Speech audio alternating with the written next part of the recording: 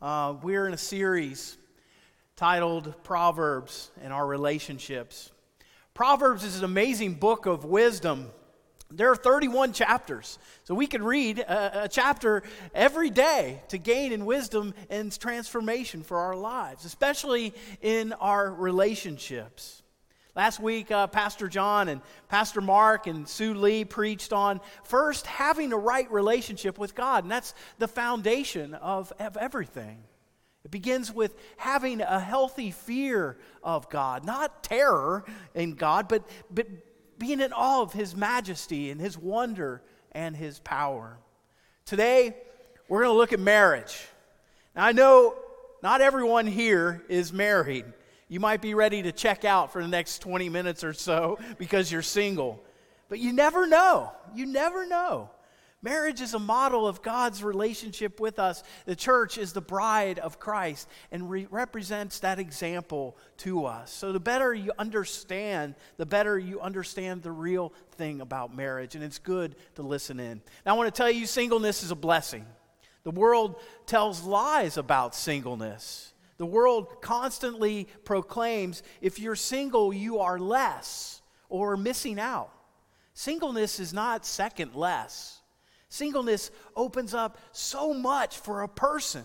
Listen to what Paul says in 1 Corinthians 7 through 8.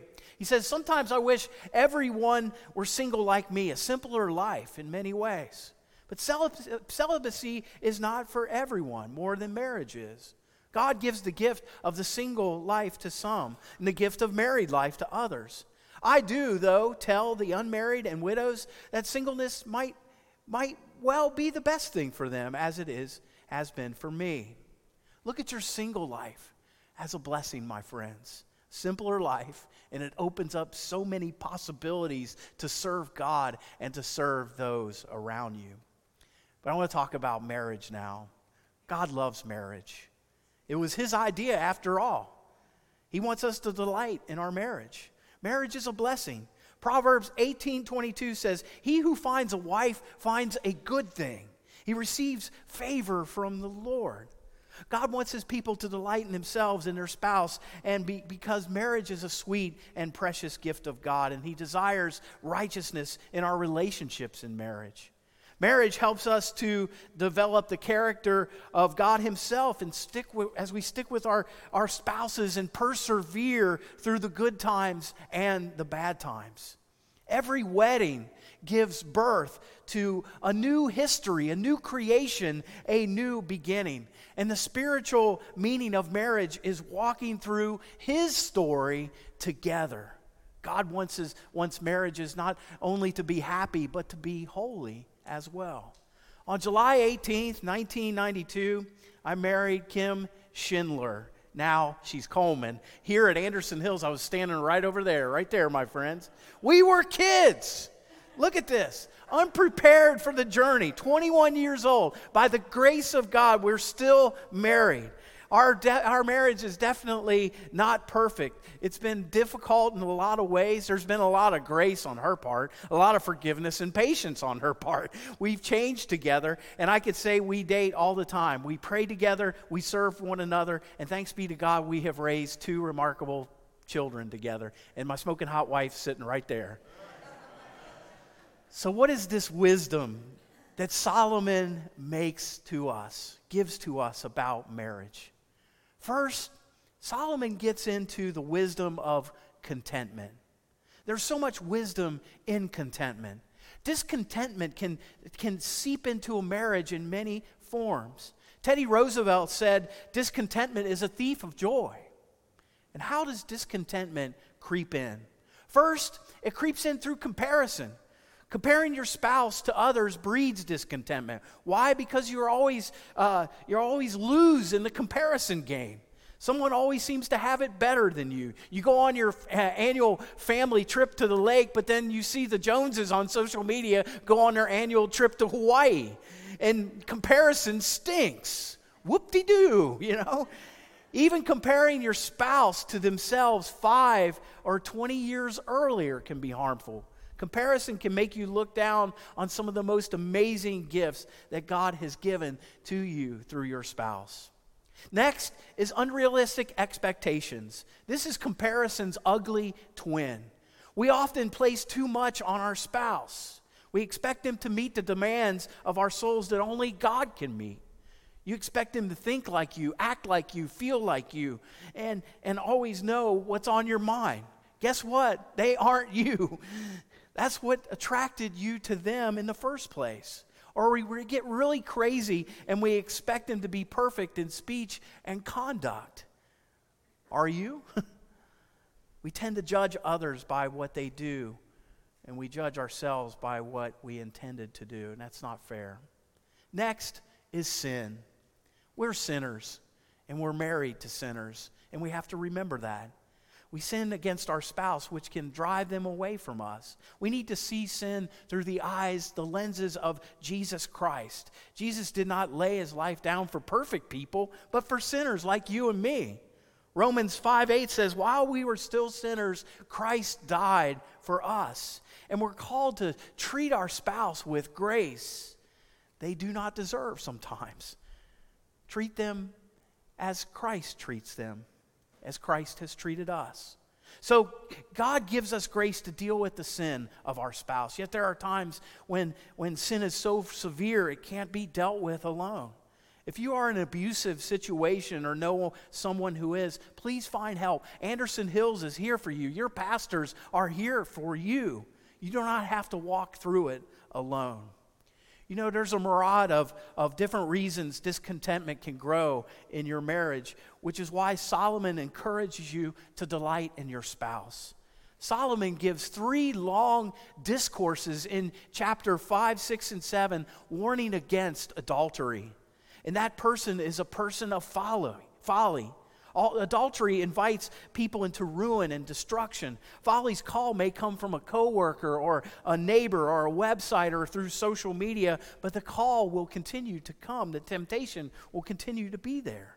And how does one stand against folly's call? It's easy to stand against it if we delight in our spouse. We must be content with the good gift God has given to us. Solomon gives very strong warnings to avoid adultery. He says it leads to death. And I believe spiritual death can happen in adultery. Listen to the outcomes of those who are lured to find satisfaction outside their marriage. Proverbs 6:32 through 33 says, but a man who commits adultery has no sense. Whoever does so destroys himself. Blows and disgrace are his lot, and his shame will never be wiped away. In the next chapter, Solomon tells about a man who falls into the trap of temptation from adultery. With persuasive words, she led him astray. She seduced him with her smooth talk. All at once, he followed her like an ox going to the slaughter, like a deer stepping into the noose till an arrow pierces his liver, like a bird darting into a snare, little knowing it will cost him his life. Now then, my sons, listen to me. Pay attention to what I said. Do not let your heart turn to her ways or stray into her paths. Many are the victims she has brought down. Her slain are a mighty throng. Her house is a highway to the grave, leading to the chambers of destruction. Friends, listen closely to me today. Some of you are maybe feeling uncomfortable today because maybe you've had an affair, or you're in an affair, or you're being tempted to have an affair right now. Please listen. This is one of the most foolish things that you can do with your life. You know, you have your reasons, yes. There are excuses there, but they're all wrong. You're acting foolishly. The way of folly leads to death. Don't be deceived in the thinking you'll find satisfaction outside of your marriage. And the admonishing is for the married and the single, because the Bible also talks about how sex outside of marriage is wrong. And I know that's not popular, but I'm not here to be popular. Sexual intimacy is reserved for marriage. And remember, God is the creator of sex. And do you really think that you know more than God knows about his creation? Solomon makes his case in Proverbs 5:15 through 19. Drink water from your own cistern, running water from your own well. Should your springs overflow in the streets, your streams of water in the public squares? Let them be yours alone, never to be shared with strangers. May your fountain be blessed. May you rejoice in the wife of your youth, a loving doe, a graceful deer. May her breasts satisfy you always, and may you ever be intoxicated with her love. Listen to those words as Solomon describes one's satisfaction with the wife. Rejoice, delight, intoxication. And the key to a marriage is to rejoice in the gift of your spouse. Do you realize how amazing it is? It's a gift of God. It comes from above to us. And the key to a healthy marriage is profoundly simple and yet hard. In Genesis 2:24, it says, "Therefore a man will leave his father and mother and cling to his wife, and they shall become one flesh." The key to a healthy marriage is oneness in each other. God desires a husband and wife to be one, and contentment is the fruit of oneness. If couples work to cultivate that one flesh union, they'll be content with one another. Marriages fall apart because couples drift away with each other or from each other rather than working to remain close to each other. Analyze your marriage with the oneness test. Do your activities promote oneness or division? Are you one in your finances, raising your children, family? Are you one in your communication, in your intimacy, your time, and your hobbies? If you're not growing in oneness, there may be gaps of discontentment that is growing. Next, the wisdom of marriage is peace. All couples eventually experience times of conflict or are hurt or letting each other down. And sometimes the offense is minor, like forgetting a date, like I always do, or failing to run an errand. For some couples, the offense maybe is major, like infidelity or addiction or physical or verbal abuse. Either way, taking time to seek and to grant forgiveness can play a powerful role in healing and restoring your relationship. Think about it. Forgiveness is a way to peace, a way in which we find peace with God and a way in which we find peace in our marriage. Forgiveness is the decision or choice to give up the right for vengeance or retribution or negative thoughts toward the offender in order to be free from anger and bitterness and resentment. This process, it promotes healing, my friends, and the restoration of inner peace that we have with ourselves. And it can allow reconciliation to take place in that relationship. Forgiveness is not always quick, my friends. It's a process that can take time to unfold. Don't rush your partner if they need to spend maybe some days or even weeks working through the process of granting forgiveness. I want to go through some important teaching about forgiveness. 6 steps for seeking forgiveness. First of all is admit what you did was wrong or hurtful. Number 2, try to understand or empathize the pain which you have caused. Number 3, take responsibility for your actions and make restitution if necessary. Number 4, assure your partner you'll never do it again. Number 5, apologize and ask for forgiveness. And number 6, forgive yourself, my friend. The second 6 steps for granting forgiveness. Think about how important granting forgiveness is. Acknowledge your pain and anger. Be specific about future expectations and limits. Give up your right to get even and insist on being treated better in the future. Let go of blame, resentment, and negativity toward your partner. Communicate your act of forgiveness to your partner. And then lastly, work toward reconciliation. Is your marriage filled with forgiveness? Is the past past? Or do you harbor unforgiveness? Couples need to take responsibility in leading their marriage in peace, and we have to strive to be at peace with our spouse. And Paul gives 2 major exhortations in Ephesians 5. He tells the husband to sacrificially love their wives just as Christ loved the church. And wives are exhorted to respect their husbands.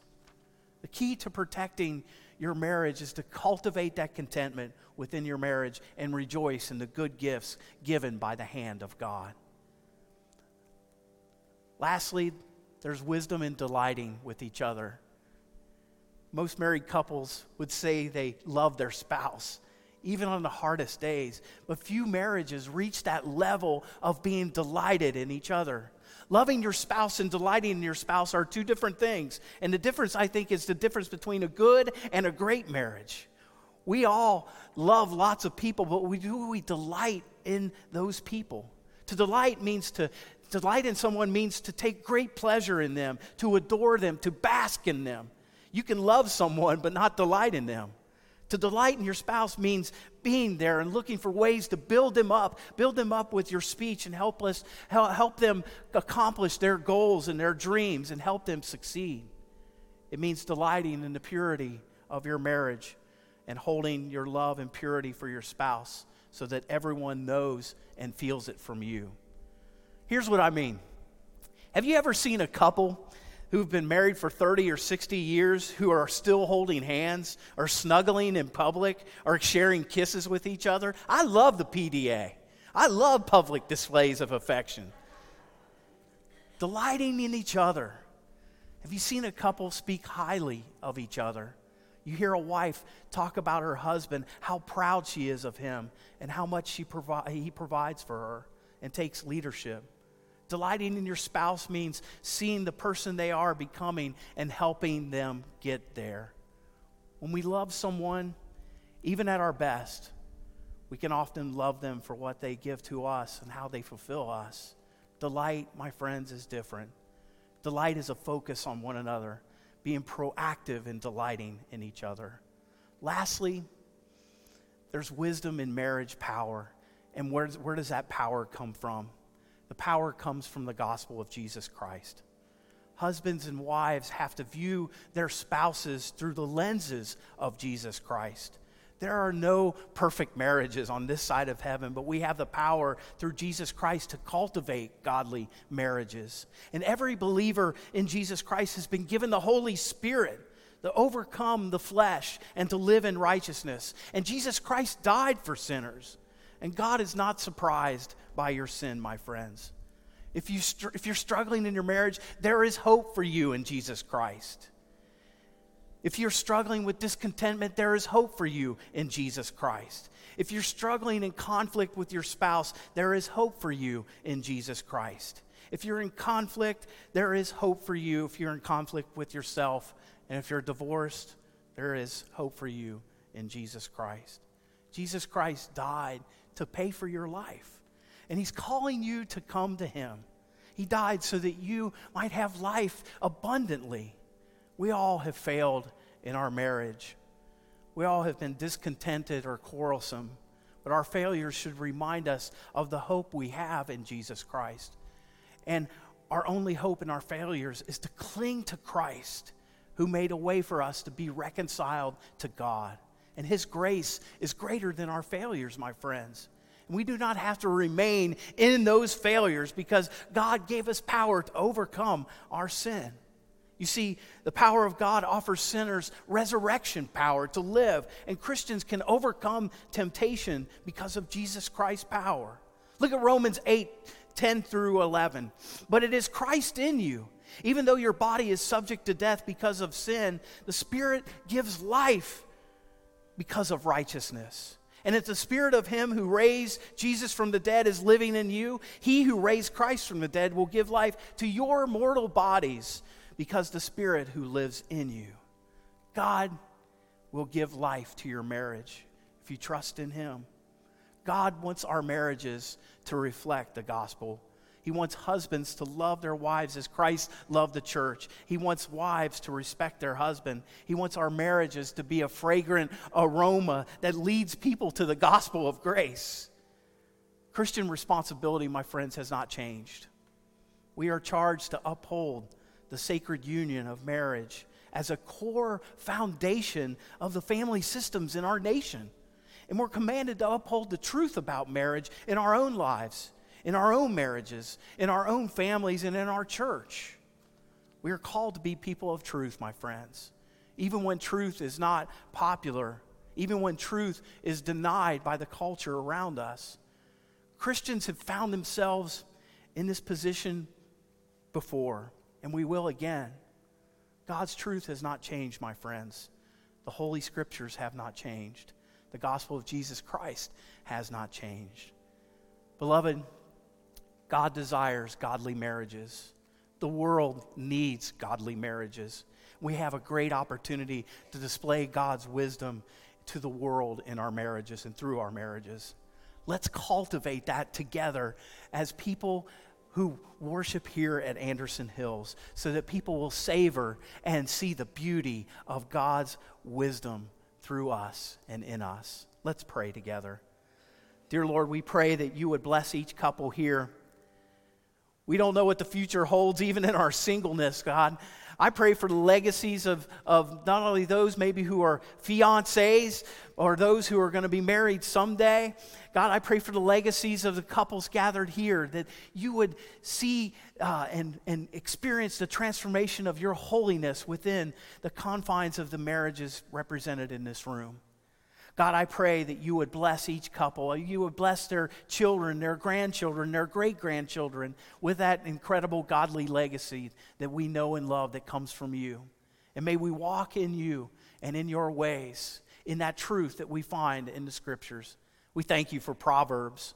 We thank you for the wisdom it gives us to live a godly life. We thank you for your love for us and for the beautiful foundation found in godly marriages. And we pray this in Jesus' name. Amen.